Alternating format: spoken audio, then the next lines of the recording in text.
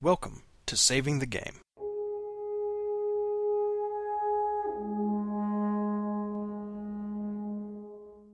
This is Episode 4, Avarice, Part 1 of our Virtues and Vices series, recorded Wednesday, August 1st of 2012, with your hosts, Grant, Peter, and Brandon.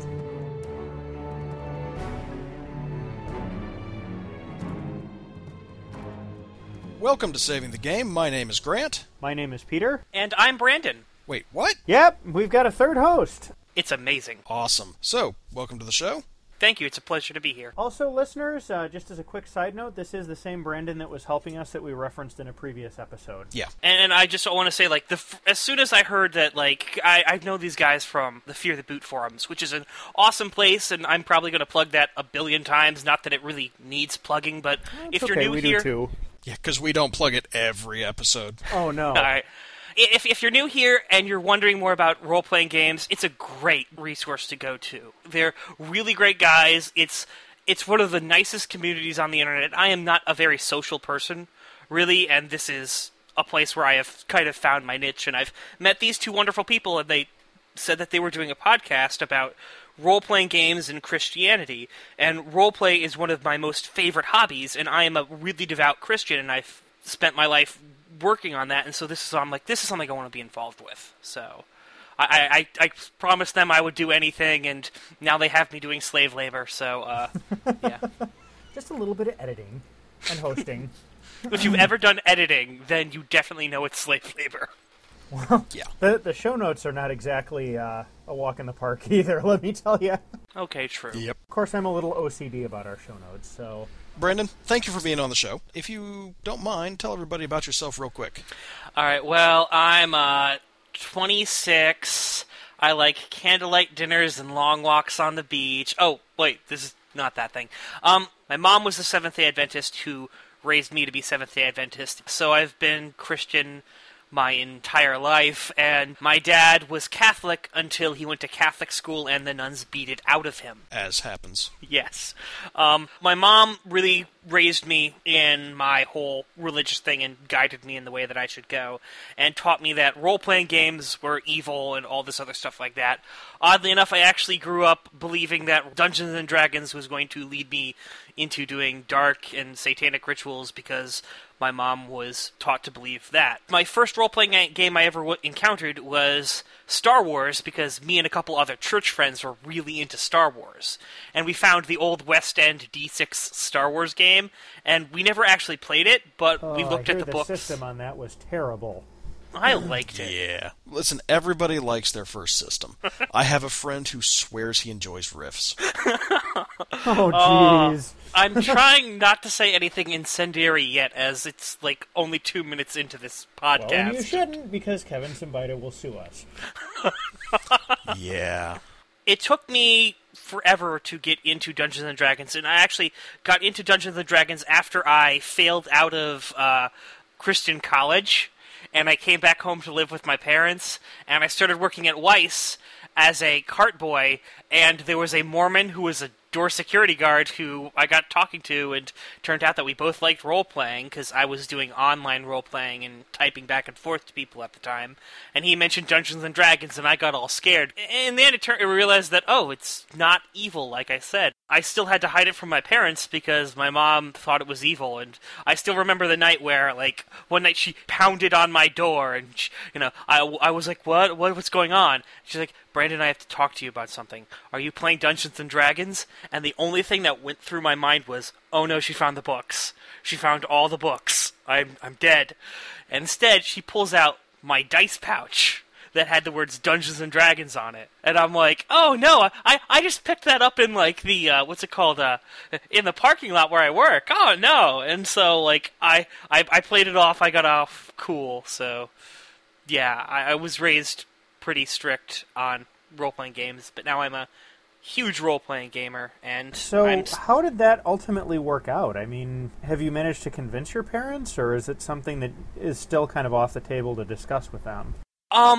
I've recently, it's because I'm currently living away at college again. This is actually my last semester away, and I'm in an apartment. And so I've been more open to be able to discuss my beliefs in role-playing games and how I don't think that they're evil to my mom. My mom is a person who is a very special case. She enjoyed the first Pirates of the Caribbean movie, but she didn't like the second one because it was had too many monsters in it. And I kind of reminded her, Mom, there were undead people in the first one. She's like, oh yeah, but they only came out in the moonlight, so it could have been a trick of the light. But yeah, recently I was able to talk to her about it, and I basically said, yeah, I've played Dungeons & Dragons. It's not evil. It's just telling stories. And she accepted it because she's slowly starting to realize things also. That's good. Yeah. Yeah, my folks have mellowed a lot on the speculative fiction stuff. I think my dad was always a little bit into it. He read a lot of Christian authors like C.S. Lewis and Stephen Lawhead, who incorporated fantastic elements into allegorical Christian tales. And I think he probably has convinced my mom that stuff really is okay. And he got her to watch Lord of the Rings, so that's... Yeah. That is a success. Yeah. That is. I've been trading science fiction books with my dad and fantasy books with my mom and dad since I was like 6 or 7. So it's odd because I don't know if it's really been so much fantasy. Like my mom, while she doesn't play fantasy or like it, I grew up kind of reading the Harry Potter stuff that came out. You just made me feel so old, for the record. Yeah, same here. That stuff came out when I was in college. I was already an adult in the workforce when that stuff came out. Okay, I'm yet to be an adult in the workforce. Old. So. Excuse me, I need to find my cane. Well, that's why you've brought me on here, to skew to the younger, hipper, generation. Yeah, weren't we just talking about how you were a hipster? Yeah, yes, we were. And just now before he we has started just recording. confirmed it, yes. Right before we... Hey, Aaron Stack, if you're listening to this, I am he not has a admitted hipster. to being a hipster. He's a hipster. He's totally a hipster. Hipster!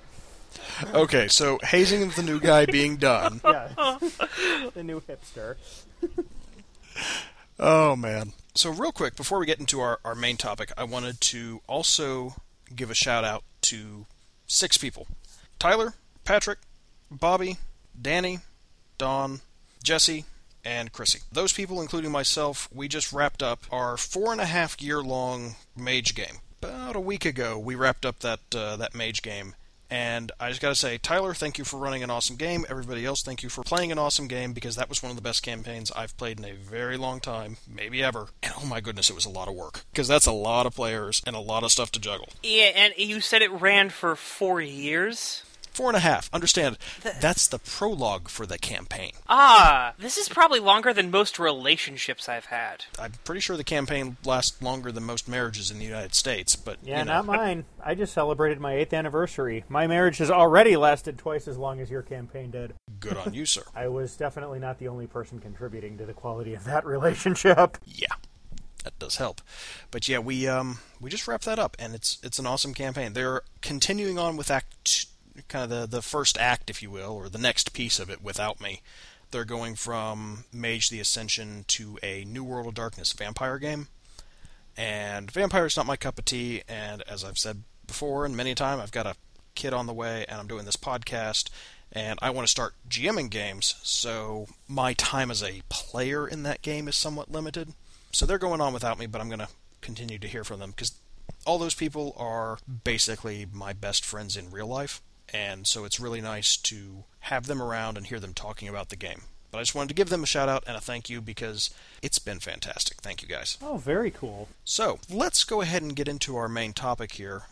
Before we do our scripture, I kind of want to tell people what we're doing. This was something that Grant and I discussed when we were still talking about doing the podcast before we had even recorded a single episode. There are 7 deadly sins and 7 corresponding heavenly virtues, and we conceived of doing a 14-episode series spaced out amongst our other stuff of alternating back and forth between one of the 7 deadly sins and then the corresponding virtue that goes with it. So tonight we're going to be kicking that off. The first one that we're going to be doing is Avarice, also known as greed. And then our next episode will focus on charity, its corresponding flip side virtue. Do we want to talk about the origins of the seven deadly sins before we get into this, because the seven deadly sins actually do have a somewhat interesting origin. Yeah, if you've got that ready to go for it. I was watching the History Channel a while ago, and they had something on the seven deadly sins, and that's always been something that has been an interest to me because I am not Catholic, and the seven deadly sins are very much a Catholic institution. Sure. Although if you've read C.S. Lewis's Mere Christianity, or actually, if you haven't read C.S. Lewis's Mere Christianity and are curious about the seven deadly sins, he goes into those and really more into the seven heavenly virtues in pretty good detail in there. It's a good lay introduction to that concept. Also, one of my favorite teaching pastors, Adam Hamilton of the Church of the Resurrection in Leawood, Kansas, preached a sermon series on the seven deadly sins a few years back that was excellent. The one thing that I had seen from this History Channel little coverage on the seven deadly sins was that they actually first came from a Greek monk. His name was apparently Avarice Ponticus. I don't know if I'm saying that right, but he actually listed 8 what he called evil thoughts, which were just things that were his own personal impedances to a divine life. The things that he thought were kind of holding him back, they weren't necessarily sins, but they were things that would easily distract him and what he thought would be most people in general.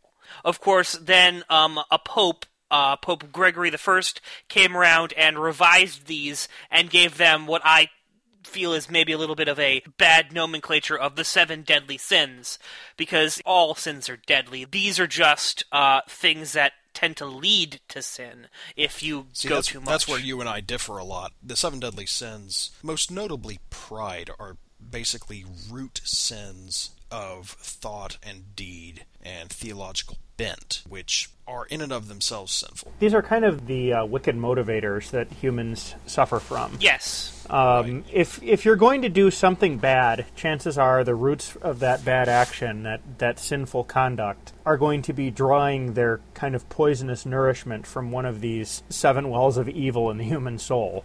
It's not an action, it's how your mind and soul are relating to God at that moment and over the course of your life. It's things that impede your relationship with God and interfere with that. Whereas, if I'm feeling greedy, what I'm doing in that case is not thinking of anything but your desire for more wealth. Right. Well, I'm thinking of material things and temporal acquisition instead of thinking about God, thinking of how I can be a good Christian in this life, and thinking of the things that are really important. I'm spending time and energy obsessing over those things. That's what takes the desire to make sure you can pay your bills and separates it from greed. Right. If you are feeling sexual desire towards your spouse who you have married and taken vows towards, that is not lust. That is appropriate human sexual conduct, because if you act on it, you're not doing anything sinful. Right. If you're thinking, I'm hungry, that's not gluttony. If you're thinking, I'd like to sleep with my wife tonight, that's not lust. If you're thinking, gee, I need $150 more to pay the rent this month, that's not greed. Right. But if you're thinking, well, I've got some, but I could use more, that's avarice. If you're thinking, I'm clearly better than that person, that's pride. Wrath is blind, uncontrolled rage. Wrath is when I want to shoot the person who cuts me off in traffic, not when I see innocent people in Africa suffering and I want to do something about it. Right. I think we're actually kind of on the same thing. I totally agree that it's about the obsession with it.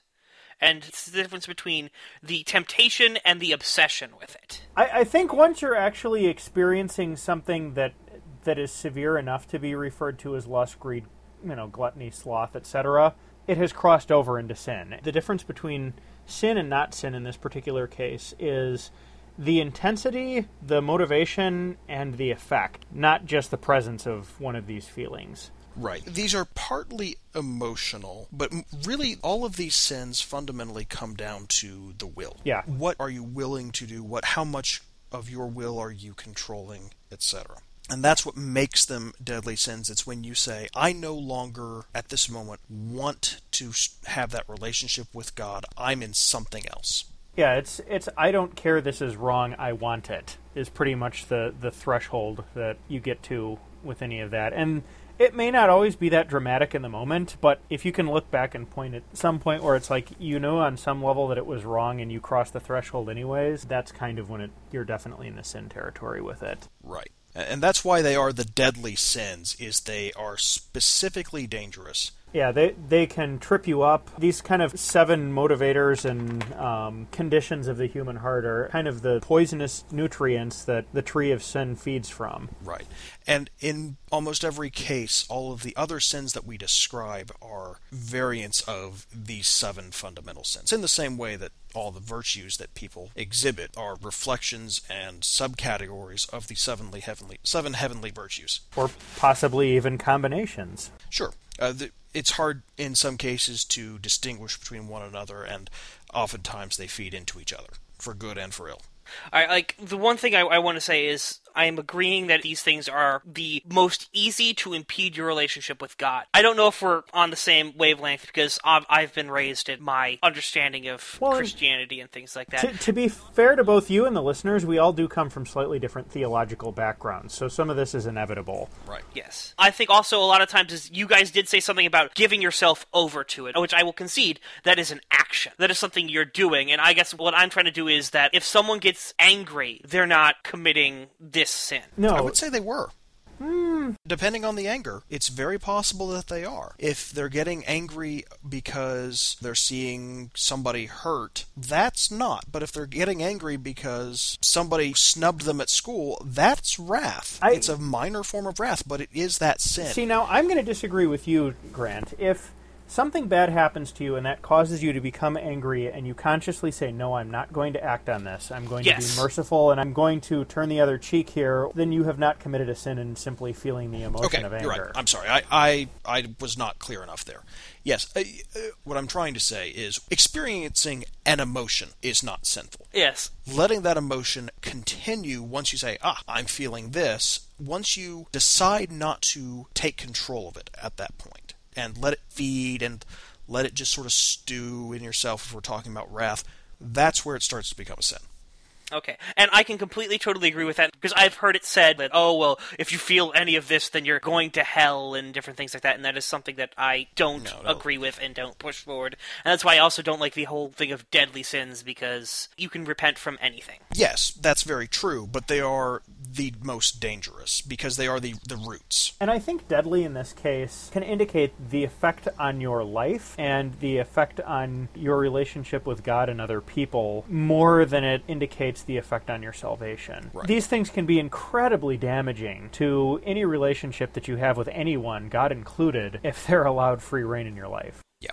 Now that we've had that out a little bit and kind of explained the concept of these 7 deadly sins as much as we can. And all of our individual perspectives on them. Peter, do you want to give us our scripture? Sure. Our scripture tonight is 1 Timothy 6:6-10. This is from the New King James Version. Now godliness with contentment is great gain. For we brought nothing into this world, and we can carry nothing out. And having food and clothing, with those we shall be content. But those who desire to be rich fall into temptation and a snare, and into many foolish and harmful lusts which drown men in destruction and perdition. For the love of money is the root of all kinds of evil, for which some have strayed from the faith in their greediness, and pierced themselves through with many sorrows. So tonight we're talking about avarice, which is a blanket term that encompasses greed and greedy behaviors, not strictly relating to material goods, but by and large, avarice encompasses the acquisition of material goods and behaviors that result from that. Obviously, the biggest example of greed is jealously hoarding wealth, money,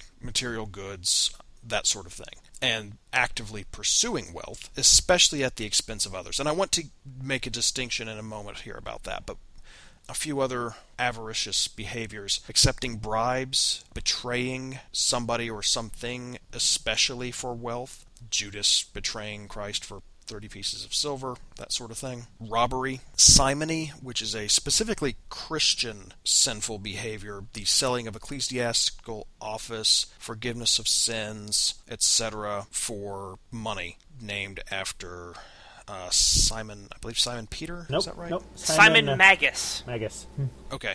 Simon the Magus, who attempted to buy salvation in the New Testament, and usury, or loan sharking. That's kind of one of the strangely controversial behaviors. Traditionally, Christianity, Judaism, and a lot of other religions have specifically forbidden lending at interest. Whether or not that applies in a modern capitalist stock market is hard to say, but usury in modern terms means excessively high interest rates and loaning at punitive rates. Although it's interesting to note that I was reading somewhere that what's considered usury varies wildly from culture to culture. In feudal Japan, loans weren't considered usurious until the interest rate was something like above 100%. Oh my goodness. Yeah, it just varies enormously, kind of depending on the culture. But anyway, greed, like we said, it's not just a desire for money. We all need money to live. We need some amount of money to live. And in fact, the Bible specifically encourages us to work for money. But greed and avarice is a concern specifically for material things that crowd out our concern for God's wishes and which take our time and energy away from the pursuit of good works and Christian charity. The Bible specifically encourages us to work so that we have something to give to the poor and to support ourselves just with what we have, to have food and clothing, and with these be content. You'll note that this is not the same as gluttony. They're both a desire for material things in many cases, but gluttony is more the pursuit of sensory enjoyment and hedonism, as opposed to having. Greed and avarice are all about having things and doing things to have more. So, one of the more famous conversations that Jesus had with somebody in the New Testament that's often used kind of in reference to this particular sin is a conversation that he has with a fairly affluent young man in Matthew 19. Matthew 19:16, New International Version. Now a man came up to Jesus and asked, "Teacher, what good thing must I do to get eternal life?" Why do you ask me about what is good? Jesus replied. There is only one who is good. If you want to enter life, obey the commandments. Which ones? The man inquired. Jesus replied, do not murder, do not commit adultery, do not steal, do not give false testimony. Honor your father and your mother, and love your neighbor as yourself. All of these I have kept, the young man said. What do I still lack? Jesus answered, if you want to be perfect, go sell your possessions and give to the poor, and you will have treasures in heaven. Then come and follow me. The young man heard this. He went away sad because he had great wealth. Then Jesus said to his disciples, I tell you the truth, it is hard for a rich man to enter the kingdom of heaven. Again, I tell this to you, it is easier for a camel to go through the eye of a needle than for a rich man to enter the kingdom of God. And then the very next two verses, since you stopped there, are, when the disciples heard this, they were greatly astonished and asked, who then can be saved? Jesus looked at them and said, with man this is impossible, but with God all things are possible.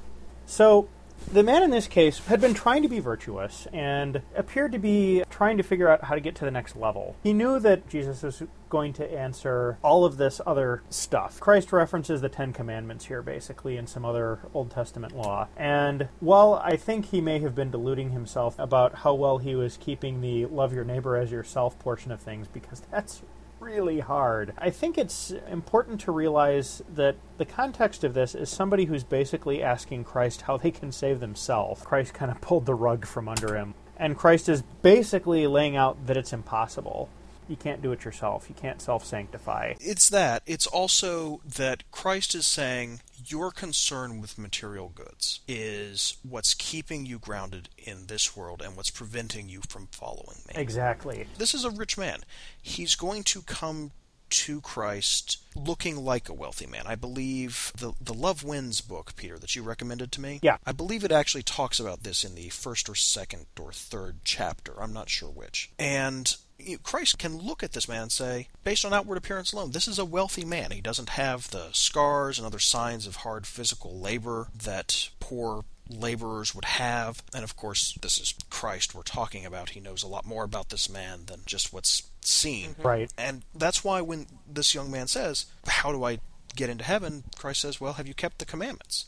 Have you done these things? And he specifically lists everything except that wealth one. And he says, yes, I've done that. And Christ says, then this is what's holding you back. This is the one. And the man says, I can't do that. Yeah, he goes away kind of dejected. And I thought it was an incredible illustration of the problem with greed, because getting back to the whole discussion is, it's obvious that this is what's grounded this man. This man's love of his money is more than his love of God. Now, I am not a biblical literalist, and I do not think that God is really saying that in order for everyone to be truly holy, you have to sell all your possessions. Well, and you get into things like the parable of the talents and stuff. I think God trusts us with what he thinks we can do good with at the time. Exactly. And as with everything in the Bible and in Christianity in general, trying to simplify it to a simple cut-and-paste pithy phrase work. is never going to encompass the entirety of our relationship with God, or the proper relationship with God. Yeah.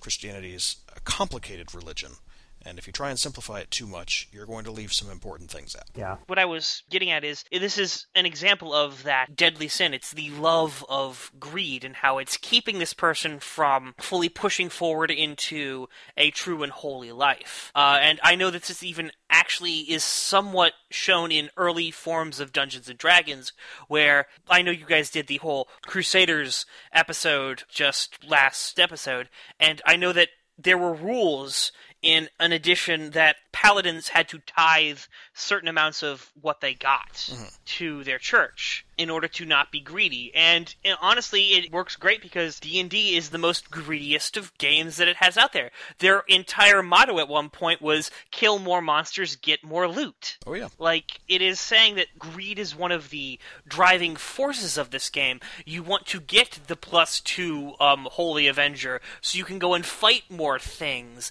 and then get more stuff, and it is the stuff that'll keep you coming back. Right. But of course, honestly, for me, that's not what keeps me coming back, and if you do have that, I personally believe it's kind of a shallow game if it's all about the loot. Yeah, let's dig into that a little bit more, because that was definitely one of the things that we wanted to cover. Yeah. So there's a specific type of role-playing that Brandon was referring to, sometimes called the hack/loot game or the Monty Hall game, where it's basically taken the idea of the Skinner box that you see in modern action RPG, PC, and video games like Diablo and its variants, and put it into a tabletop environment. Now, that's saying it somewhat backwards, because the video games came afterwards. Sure. And for those not familiar with the Skinner box, it's a reference to a psychological experiment someone did years and years ago, where they determined that regular rewards didn't really do anything for people,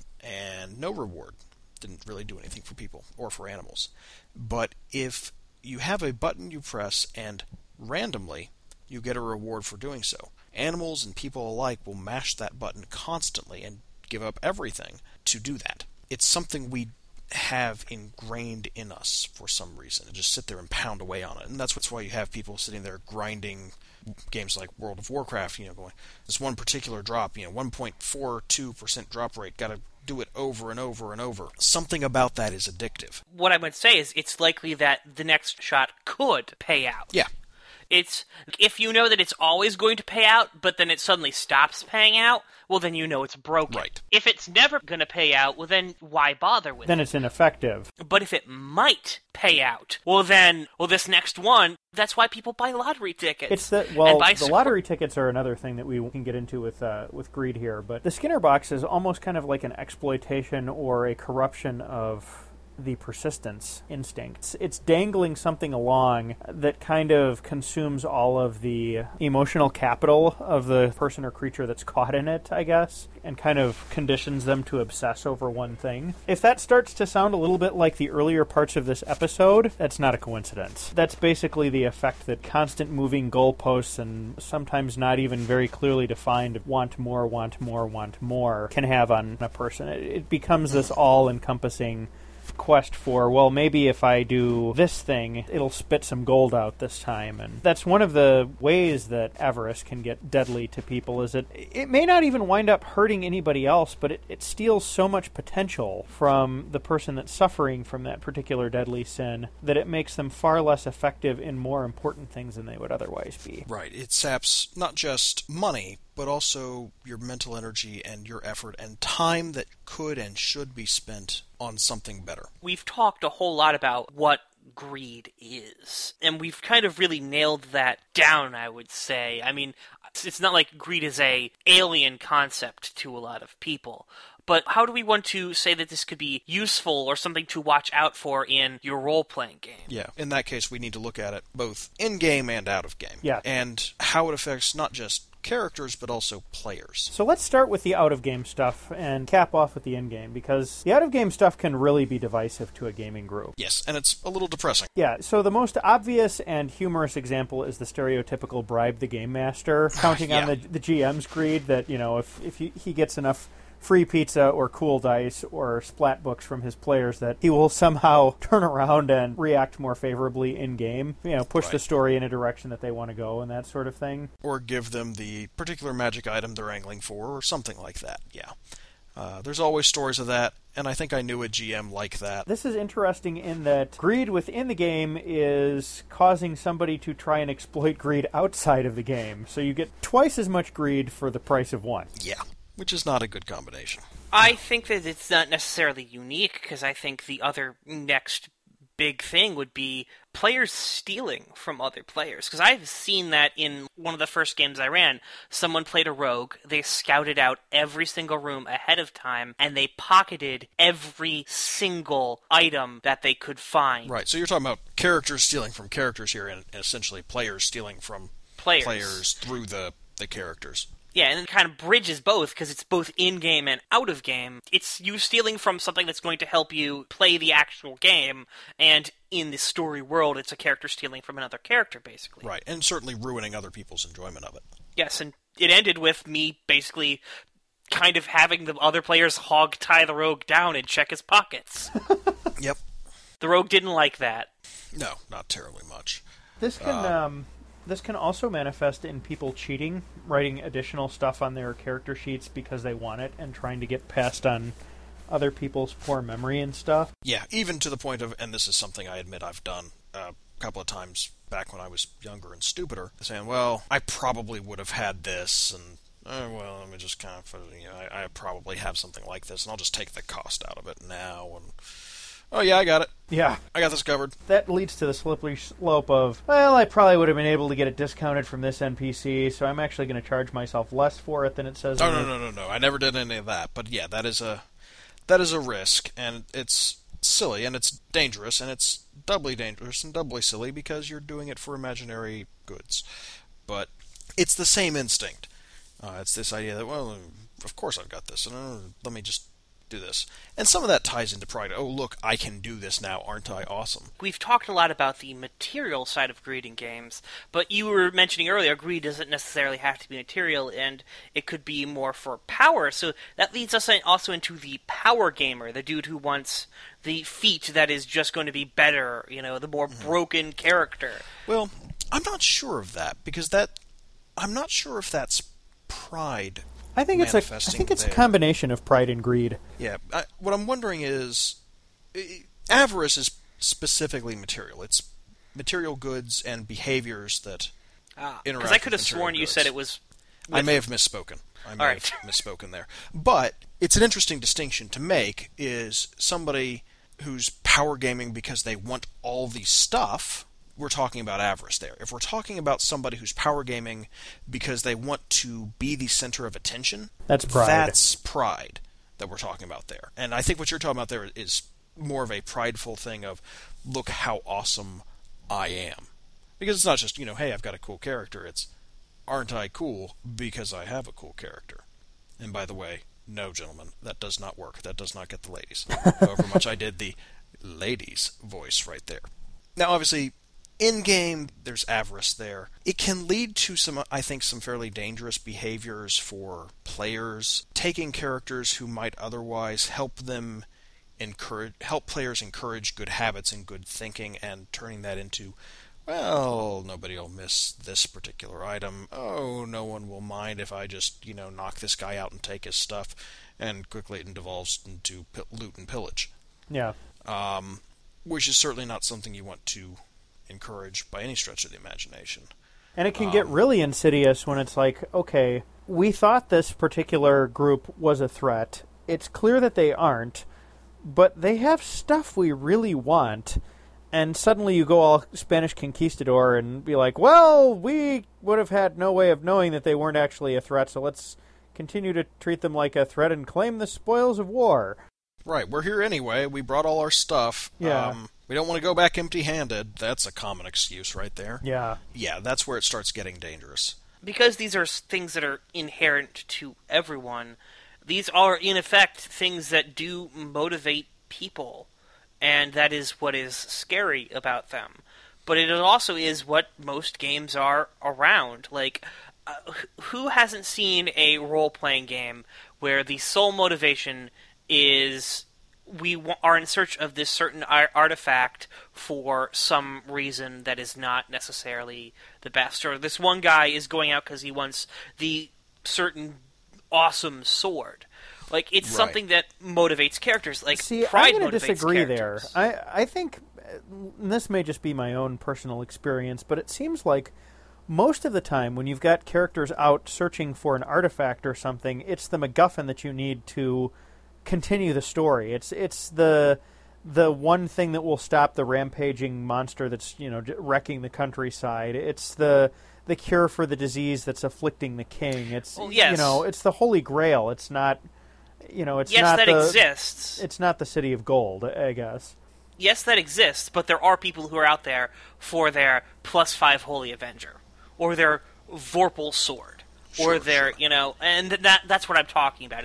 I think it's interesting that you keep bringing up the Holy Avenger, because that's typically an item for characters of uncommon virtue that's given as a reward for being virtuous. Right. Unfortunately, it's often a reward for the guy playing the paladin. Yeah. The reason why I keep bringing it up is because it is the quote-unquote best sword in the game. I've heard it on a whole bunch of other different sources, is if you give your paladin the Holy Avenger, there's nothing balanced against it. And so a lot of people who are playing that kind of character are not being motivated by a actual virtue. They're being motivated by kind of greed because they want the awesome sword.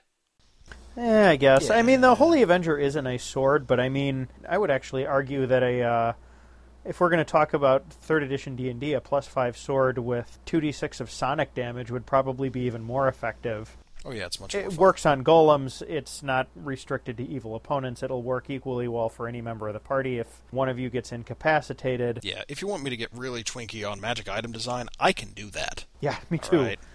I'm the guy who helped build characters that do several million d6 points of damage around. You were that Okay. guy? It's fun. I'm that guy. I'm the bard. That's our problem right there. To me, yeah, there is some greed in my characters that have motivated them, and I know that there was a time in one of my stories where my character saw a really big bag of money and took it because, hey, I could get away with it. Yeah. I was the especially grim paladin who actually lit fire to a valuable thing because it was evil and needed to be cleansed, and kept the rest of the party from putting it out until it was ashes. I don't know that I've played a character who's ever been really motivated by greed or any desire for wealth per se. I've played a game where we played as sort of magical mercenaries / troubleshooters. This was a weird D&D game. It was fun, but honestly kind of a loose justification for us going around doing things, since all of our money went into our equipment, which we used to get money for more equipment. And You were trapped deep within the Skinner box. The vicious circle continued. oh yeah, but I don't have a problem with a character who is driven by greed initially, or who is tempted by greed at some point during the character development process, and having them resist that temptation or succumb to that temptation is appropriate for the story and what's interesting. Greed is a powerful motivator. All of the sins that we're going to talk about here, just as all of the virtues that we're going to talk about here, are all powerful motivators. I think it's okay to use that, certainly, as one of your character motivations for a player character, and I think it's fun to throw that out there as a GM to say, look what you could get. There's a big shiny sack of gold, or there's a cred stick full of Nuyen if you just do this one little thing. Well, and I think one of the coolest things that can be done with that kind of a character, if you're looking for the redemption stories, the person is forced to make a decision between doing the right thing and doing the profitable thing in a really dramatic way. Like, hey, I'm going to pay you this, and you're going to leave and not warn the rest of your party. You're not going to worry about what happens to them, but you're going to be okay, and you're going to be set for life. Yeah. And the person thinks about it for a while, because they are greedy after all, and ultimately rejects it, goes back, warns the party, and they deal with the threat. Sure. Or they don't. Or they don't, yeah. Yeah, and but the classic But scene that's of... the classic moment of redemption there. Is Yeah. I had everything that I wanted within my grasp, and I realized there was something more important. Yep. True. It's a little cliched, but it's still very powerful when it's done right. I'll tell you one thing that actually would be a lot of fun. A character who has, as their backstory, they were a thief, or did something where they had taken a lot of something in some way. They had gained a lot of money somehow, whether through insider trading or outright thievery or something like that. And they have gotten better, which makes it sound like a medical condition, but they've seen the light. And one of their goals as a character is to repay that, whether through action or simply by giving some of that money back. I can't count the number of news stories I've seen where somebody, back in 1962, I stole this, and I'm finally at a point where I can admit it and give that money back, or give that money back in, modern dollars, and return the thing that I stole. I swear I see like one or two of the news stories like that a week. Really? You live in a much more optimistic part of the country than I do, then, if that's making your local news. No, I read Fark.com. Ah, okay, gotcha. I've seen those somewhat commonly. And I think it'd be an interesting character to play. Somebody who's going around, I'm going to say adventuring, is engaged in the sort of activities characters engage in, but has as a motivating force, do right by the people I hurt in the past, to try and make up for that. Isn't that getting more into charity than greed? Absolutely. Well, it is, but I think we're talking about how greed shapes characters. We talk about a lot of this stuff as stuff that happens in-game. It'd be interesting to have something like that happens before the game starts. Pre-game. Yeah, pre-game. Here's the character background. Now what? Yes, and I think that's a great thing to hit in charity. But what I think we should probably hit here is, like, as you mentioned, greed exists. Mm-hmm. I know, personally, being a role player, I can't control the player next to me. Even as a GM, I can't control what my players do. I had in my game an issue where my players ended up stealing a guy's wallet. Was that in-game or out-of-game? That was in-game. Okay, just making sure. Yeah. Because out-of-game greed can also manifest in some fairly significant and problematic ways. Yeah, they were starting to take the guy's shoes and everything like that, and I'm like, whoa. So what I want to do is, how can we maybe try to get some advice on how to control greed and not let it run rampant? Because greed will likely exist because I can't stop my players from being greedy. Well, I think probably the best way to do it as a GM is just to make sure that there's consequences. A lot of the time in role-playing, greed is seen as such a normal thing and as an intrinsic part of the system that nobody ever really thinks to be like, some of these people that you took this stuff from might want it back or might be angry that they've lost it.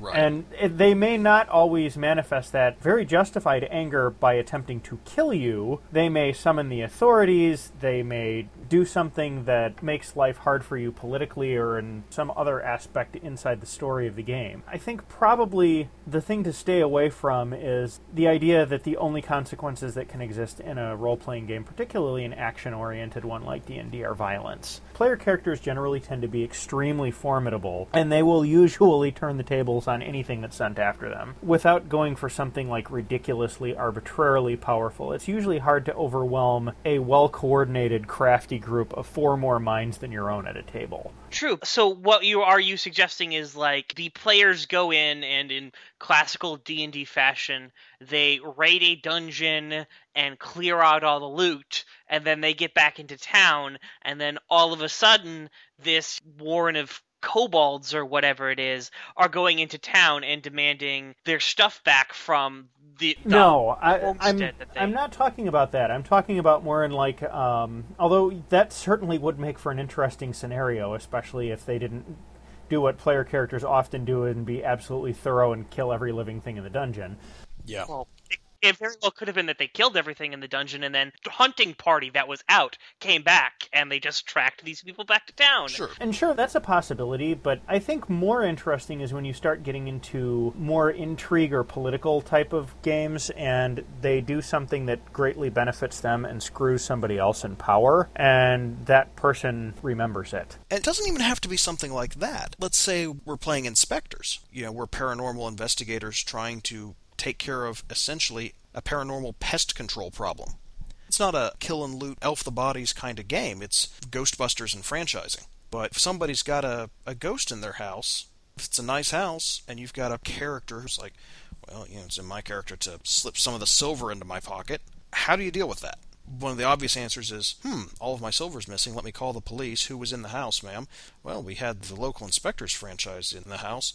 Oh, look, now your franchise is shut down because one of your characters committed a robbery. Or, at the very least, that particular character is in jail. Right. Your reputation is trashed. You're still in business, but where do you go from here? Well, what I would say is try not to go that nuclear as that there is no way back, because that's a good way to kill a game if there's nothing they can do. But instead of it be like, okay, well, this guy's under investigation, and now you have to do something to work and prove that this isn't going to happen again.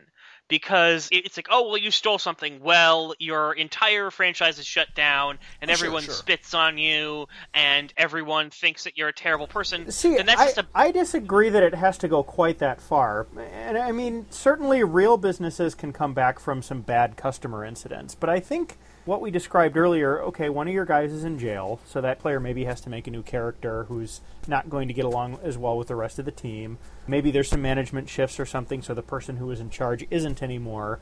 It can be seriously disruptive without being game-ending. Right. And we're talking about consequences here. How do we keep players from being greedy in a game?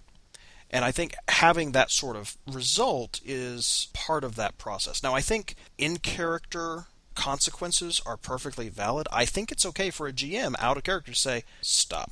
Think about what you're doing here for a second. You're going to do what now? This is not healthy, what you're doing. Because we're talking player to player. The whole point of playing these games is to have fun. And what we're saying on this podcast is they have other uses. They're one of the ways in which we can improve ourselves and be better Christians through Christian fellowship and a mutually Christian activity. Well, the other thing that I want to say is role-playing games also allow us to explore things that tempt us, that make us human, that make us mortal, in a very safe way, that we can see our faults and we can see what bad things that greed lead to. I'm going to get into a gaming story, but I play Star Wars The Old Republic. I play Empire side. I have a Sith, and I was playing her. She was completely choosing every single decision that was light side because I wanted to make her good. And there came this situation where I got presented with an option of this other Sith had come to this planet and he was in search of a weapon that was supposed to be really powerful, and I kind of wanted it. And so I took a dark side option for it. And the weapon ended up being just a nothing thing, but the consequence of it was there was an actual NPC in that game that got really upset with me that I had to then strike down, and it was really, really traumatizing for me and my character. And I realized my character's never going to do anything bad again. Like, she'd been incredibly good up until that point. She made one bad decision, and all this terrible stuff happened to it. And it was a very personally moving thing that I'm like, yeah. Well, I think we need to be careful here to distinguish between player greed and player character greed. Because if I'm sitting here playing a character and say, okay, I know it's wrong, but I think my character would do this at this point, and that's going to have consequences. At that point, as the GM, I'd say, okay, let's let that happen. If the player is being selfish, however, and being greedy and just saying, oh, I'm just going to take this, if it's the player's greed as opposed to the player character's greed, I think it's okay for the GM to step in at that point and say, whoa, hang on, stop. I'm going to disagree with you there on a little bit, saying that you should let the characters do what they want and have what they will, because then why not just write a story? I'm saying that the GM But can what at I'm that trying point. to say is that player greed can be expressed through the character. There's a whole bunch of reasons why I did something. It wasn't because I thought my character would do it, but kind of because I thought, oh, I kind of want that, and so I skewed my character to go there and be that greedy. Sometimes we're not going to be as perfect as be able to create a separation from our character. Well, I know exactly perfectly how to play this character. And the importance I want to draw out of that is, even with that happening, you can still provide consequences, like Peter said earlier on in the episode, is that the best way to deal with greed, and probably the best way to deal with most any of these things, is going to be apply consequences to it. Yeah. You sound unconvinced, Grant. Do you have some counter thoughts here? I am unconvinced. Specifically, I am not convinced that you, as the GM, have to just say, okay, go with it. If the appropriate response to help someone out is to say, okay, stop, you're going down, you're letting your greed step in here. Well, and those consequences can come from other player characters, too. It's somebody doing something, avaricious, and one of the other player characters being like, what happened to you, man? You were never like this before, can be just as effective as anything that the GM could drop on you after the fact. Sure. I guess what I'm saying is, let's not limit the responses available to a situation like this to in-character, in-game responses. I think the thing that we're kind of getting at is that this is a measure of degrees. A small little greedy thing happening in there, someone taking a coin or a gem that they see out in the open, does not really warrant us stopping the game and having an out-of-game conversation. Go, well, are you really sure you need to take that? Because I would Unless say that it becomes habitual. I'm talking about degrees. I'm talking about a single instance at this one point. If it's just a single instance of it, it doesn't have to do it. If the character is continually doing it, well, then it's big, and then it requires a, hey, dude, why don't you stop stealing everything? Because an out-of-game conversation is a really big thing, and should be used for, I feel, really, really big problems that have the process of derailing campaigns. And see, I have to disagree with you on that point, because I think that's going to depend entirely on the specific people involved. I have been involved in gaming groups where an out-of-game conversation was seen as a much less, quote-unquote, nuclear option than having the players react in-game and be like, hey, no, don't do that. Yeah, I mean, if you're playing Fiasco or something like that, trying to arrange things out of character, that all happens out of character very quickly, and it's fine. Whereas in-character stuff, that's important. Yeah. That's what's happening. Everything else is just planning. I have been in games where I really wish we had out-of-character discussions and out-of-game discussions. All right, we need to fix this. I don't like the direction this is going. Well, and that's one of the places where I think a lot of some of the newer, more story-driven role-playing games excel, and where some of the older, more simulationist-type ones tend to struggle is, with the newer ones like you're describing, like Inspectors or Fiasco or something, is it really is all about the story. There's no other things to muddy the water, like, I really want this loot for my character, like you see in D&D. Yeah. So that kind of out-of-character discussion is a lot more organic, and it's a lot more useful, I think, than it is in a kind of a traditional RPG setting. And one of the fun things about Inspectors features a confessional, where it's the reality TV show thing where action's happening and then cut to green-screened background, a guy in chair saying, so this is what I was thinking at the time, kind of acting it out, cutting to the thoughts of a character at that time. Now, the fun part about this is in Inspectors is this is where a player gets to put their character into the confessional and foreshadow as much as they want and define as much of the plot as they want to. And one thing you could do as the GM in something like this is find a way to force the player character into the confessional to talk about that. Using that as a way to resolve or explain a situation and build up some character development. Yeah, I saw that silver sitting there, and I'm late on rent this month, and the boss doesn't pay me enough. I had to do it. That's fine. I don't know how you do it, because as much as I love Inspectors, I have yet to actually play it. Finding a way to do that, or suggesting that they go into the confessional or something like that, might be a way to bring that to the forefront, and if they can't really explain it, maybe that's a problem. Yes, I completely, totally agree with that as something to do in a role-playing game to help get your point across and help create group cohesion and everyone going towards the same point. I've role-played with people who absolutely hated out of game and metagame and thought it was the most evil thing in the world.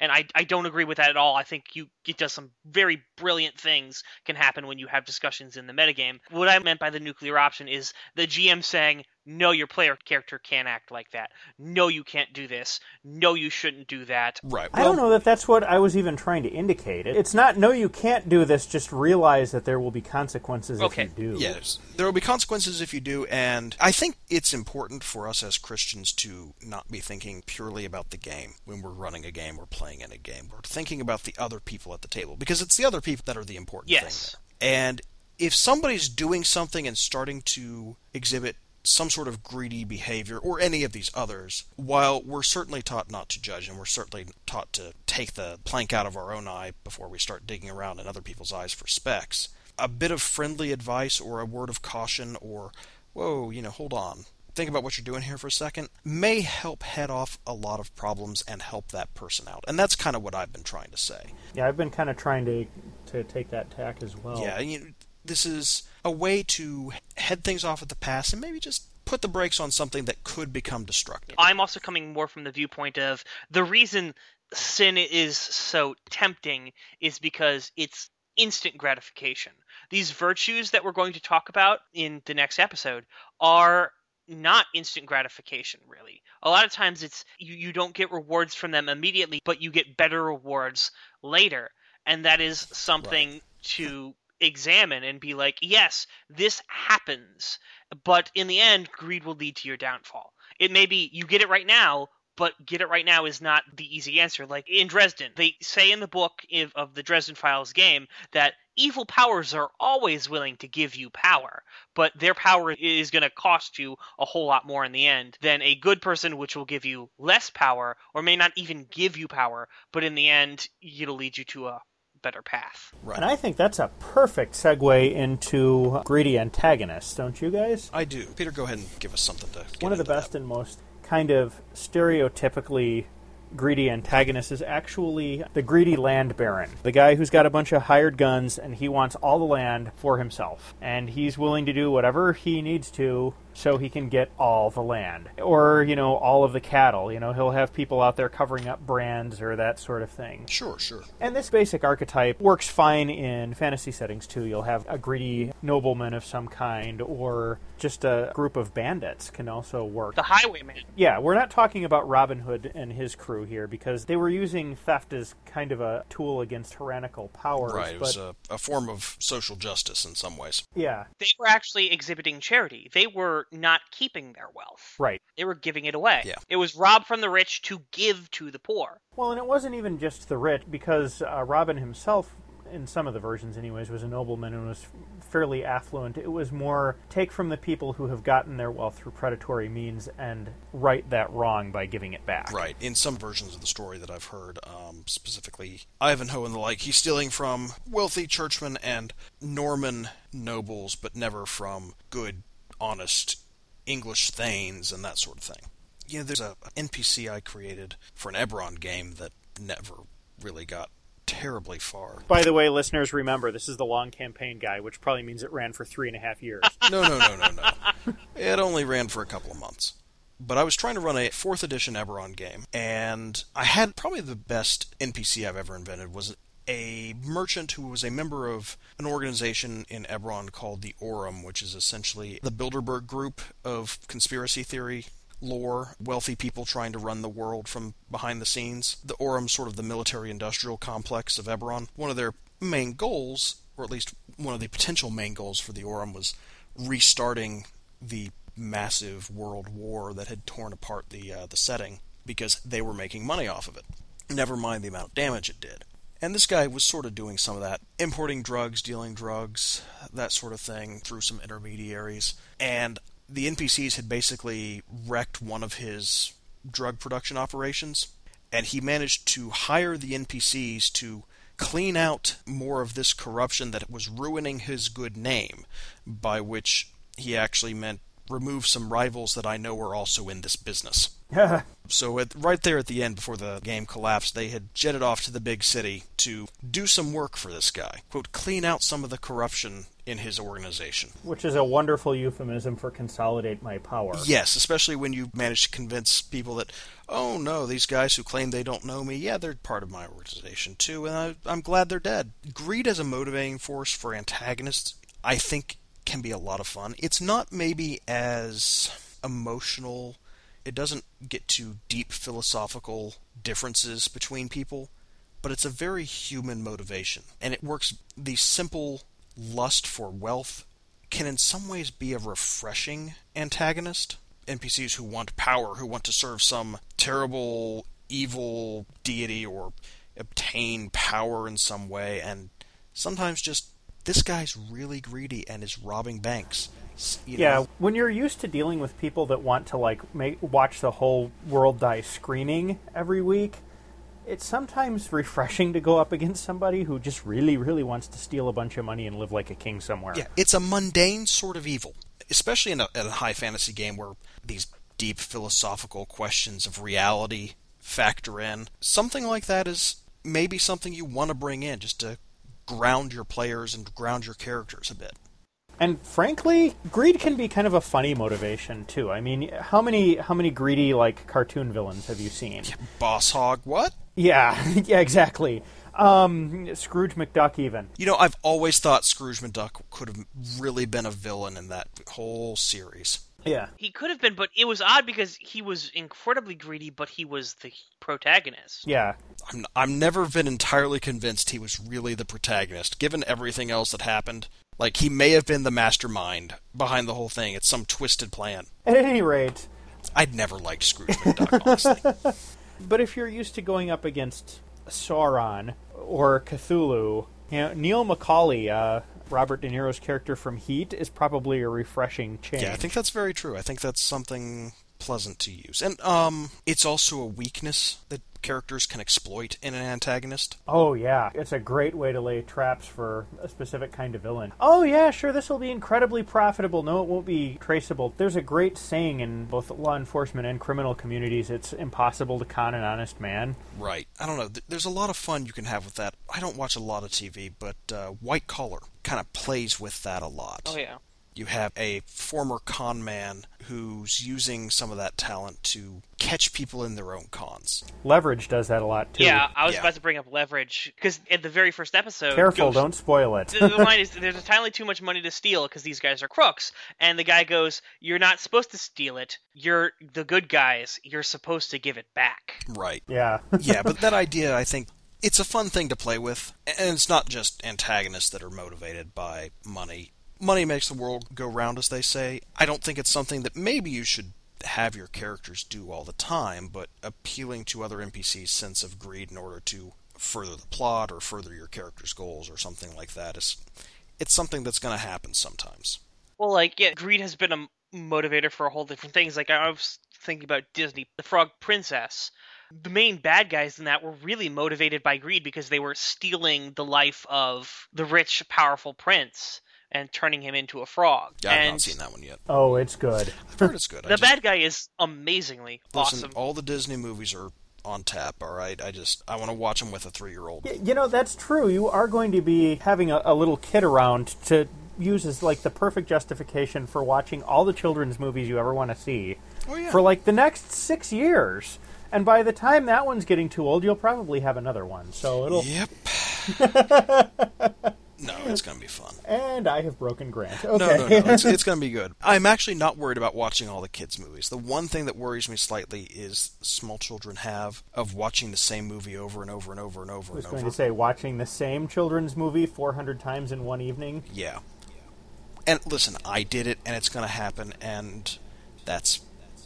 They say patience is a virtue for a reason. That's part of my training, as it were. But that's something I fear I'm going to struggle keep with. in mind, Grant, the whole second screen phenomenon exists for a reason these days. Oh, yeah. Yeah, sure, sweetie. I'm watching this with you as I play this game on my iPad. No, see, that's not good parenting. That's not the kind of relationship I want to have with my kids. Letting your child watch the same movie 4 times in a row probably isn't the greatest parenting either in a lot of cases. Depends on the movie. True, yeah. No, we'll wear out the DVD player. Let's watch this other one. Yeah, hopefully by the time my kid's 6, she'll know enough that, Daddy, DVDs don't wear out. They're purely optical. That's why you say the player. I'm so proud. I'm so screwed. Yes, listen, a man can dream, all right? Anyway, there's one combination of in-game and out-of-game and players and player characters. The one part of that matrix we haven't really touched on is greed affecting people out of game directly. Obviously, if you've got something like that going on, you've got bigger problems. Players stealing from other players, something like that. I almost don't even want to talk about that here because you've gotten away from gaming and at that point are dealing with purely human relationships, but try not to let things get to that point. Stealing is obviously a pretty dramatic one.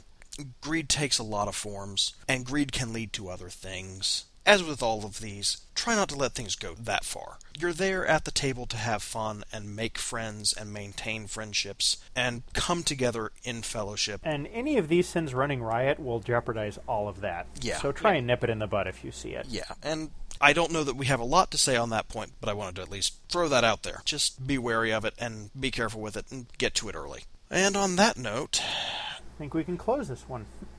Brandon, thanks for joining us on this. Yeah, it's good having a third perspective. I hope the difference of my third perspective has not put you off having me back. No. In fact, I think it probably is more likely that you'll be on in the future because of it. You disgust me, sir. Be gone with you!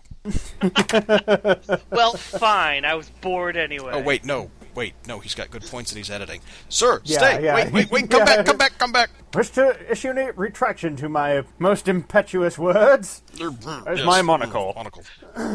Why do we both go straight to monocle? I don't know. Good night, everybody. Good night, folks. See ya.